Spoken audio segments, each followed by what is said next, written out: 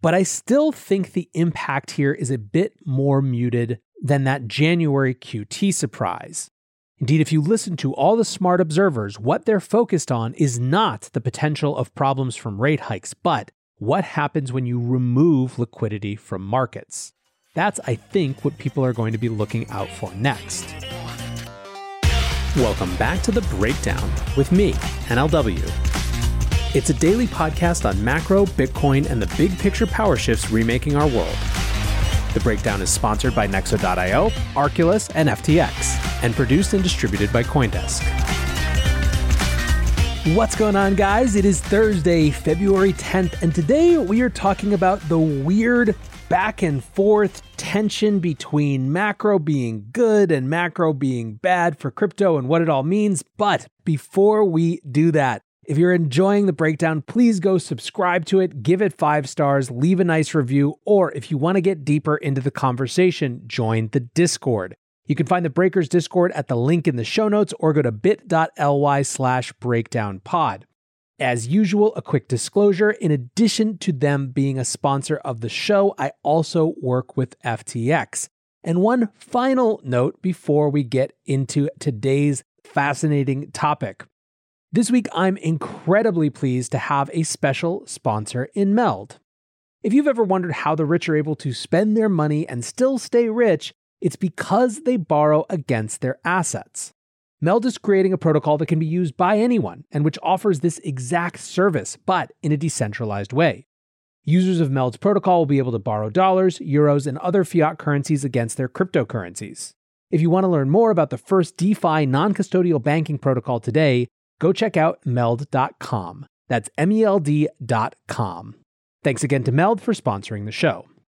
So last night, I was doing a Twitter Spaces discussion with the crew over at Blockworks, and one of the things that came up in a question from Jason Yanowitz over there was how to make sense of the weird dualistic nature of crypto right now. On the one hand, you have this sense that maybe the chickens are coming home to roost, the macro environment isn't looking really good. You've got rates that are likely to get raised later this year and other sort of Fed policy things that could get in the way of a crypto bull market. But then on the other, you have continued interest from institutions, NFTs booming, all of these positive scenes, right? Over the last 2 weeks, we've seen Bitcoin recover in a big way and drag some other assets with it. So what's really going on? I think to understand, we need to first look at how crypto has been correlated with the macro over the last couple months. You started to really see this in December of last year. That was the point at which the Fed started changing its tune and came out with their dot plot predictions that suggested that there would be at least 3 rate hikes in the year 2022. Markets mostly shrugged that off. In fact, they sort of liked that the Fed was finally taking inflation seriously versus continuing to claim it was transitory. However, even at that time, you did start to see markets price in the likelihood of these rate increases. And it didn't happen all at once. It wasn't some big sort of exodus from risk assets. But if you look at what started to happen vis-a-vis institutions in Bitcoin, CoinShares each week publishes their list of whether funds are flowing into or out of Bitcoin and crypto-related products from institutions. Around the middle of December, they started to flow out. And that was some of the first sign that we were clearly heading into a different type of macroeconomic environment. What really started this January off with such an aggressive downward shift was the publishing of the Fed's meeting notes, which showed that they were thinking about not just peeling back support for the market in terms of bond purchases and not just raising rates, but in fact going all the way to quantitative tightening. That means selling assets, removing liquidity from the markets.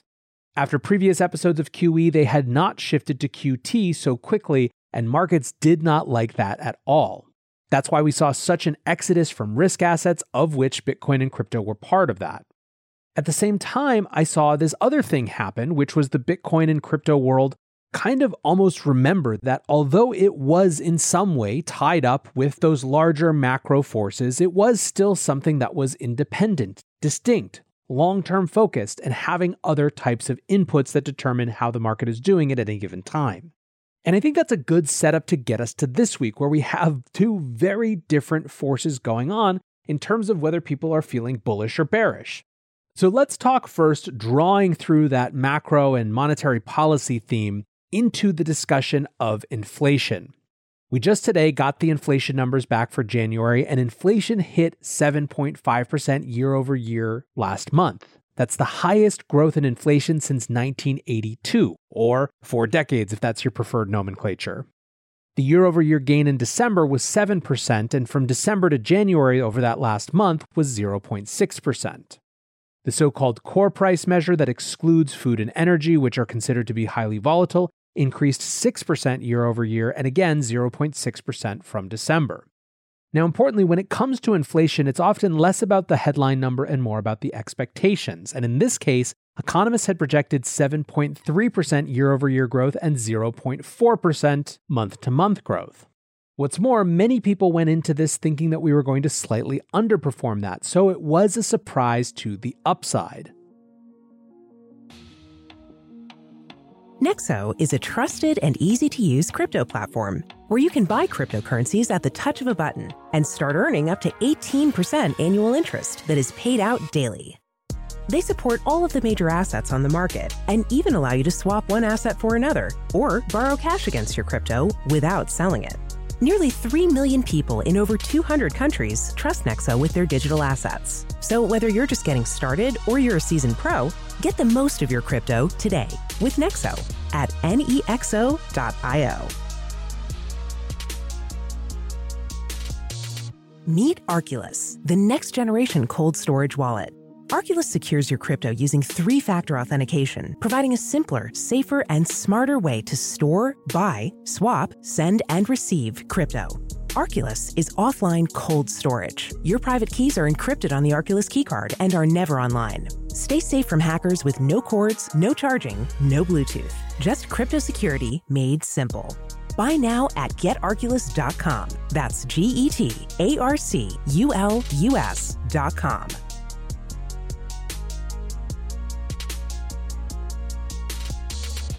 The breakdown is sponsored by FTX US.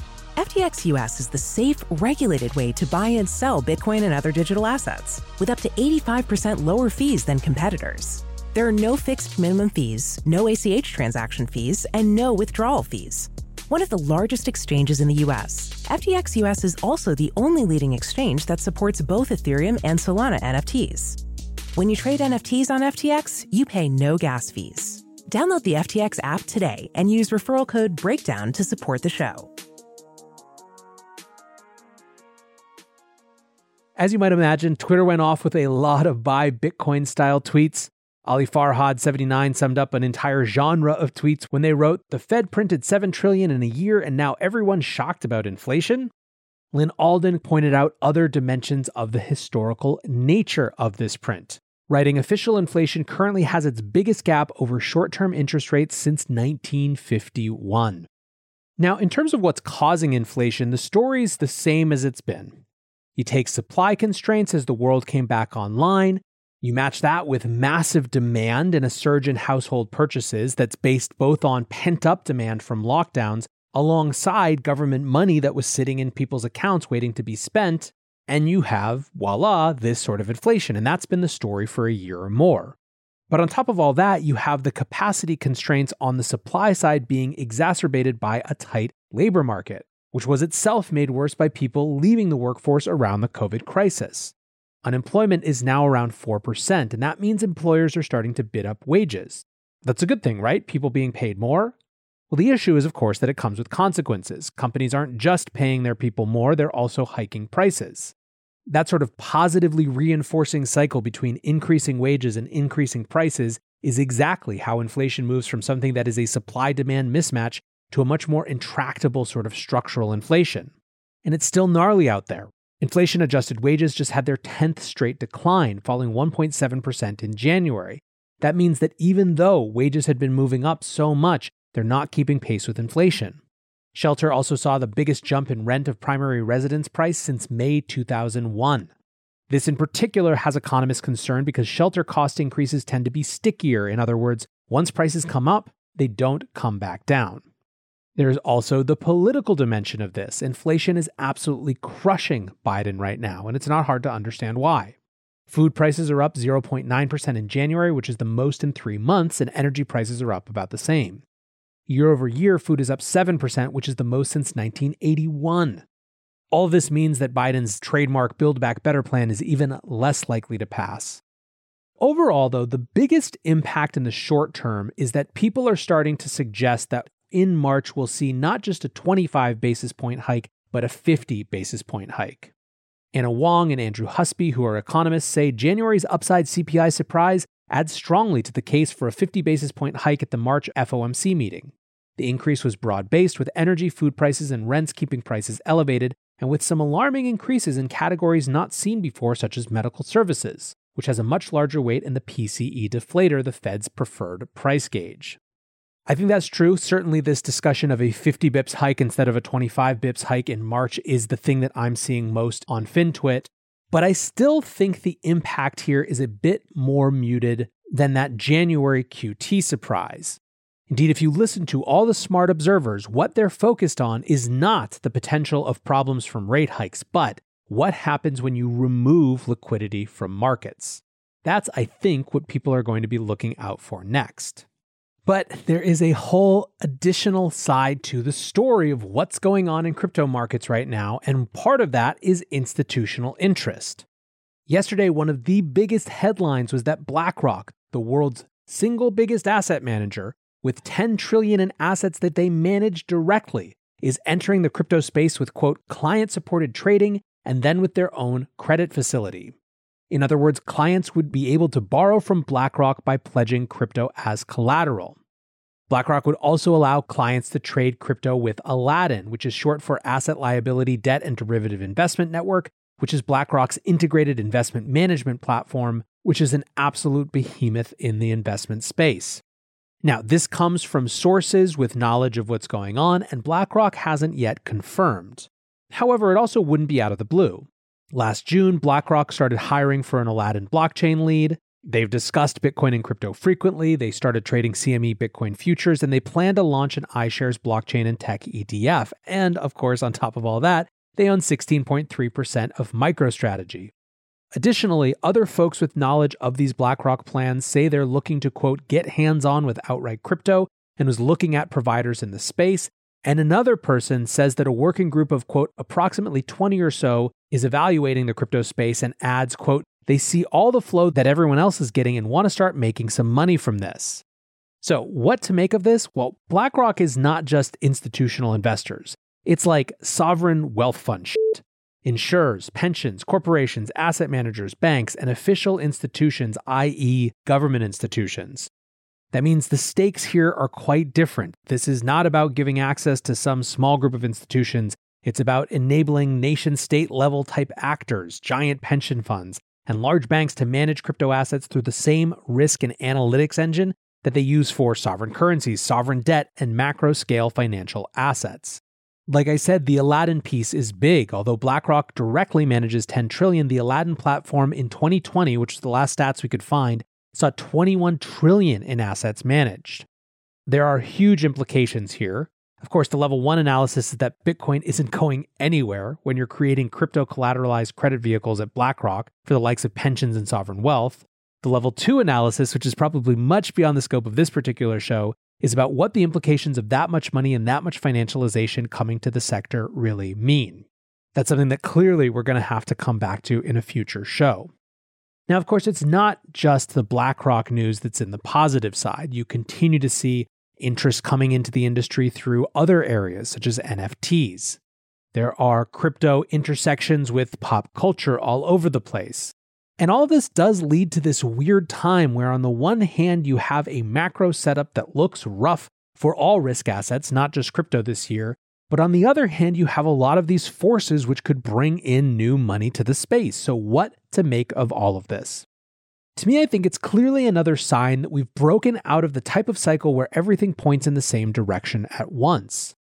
You are going to have macro and micro forces intermingling and frankly competing to be the biggest shapers and drivers of the Bitcoin and crypto industries going forward. What's more, I don't think that you're going to see the same all-in, all-out patterns of people moving into the space and then people coming out that we have in the past, especially as we now have different groups from retail investors all the way to the biggest institutions in the world coming in and getting involved. That happens on different timescales. and with different sensitivities to those larger macro events. I called 2022 the year of absolutely everything a couple of weeks ago, and to me, this is just more of an indication of that. It certainly won't make you bored. For now, I'm going to say thank you again to my sponsors, Nexo.io, Arculus, FTX, and Meld.com, and thanks to you guys for listening. Until tomorrow, be safe and take care of each other. Peace.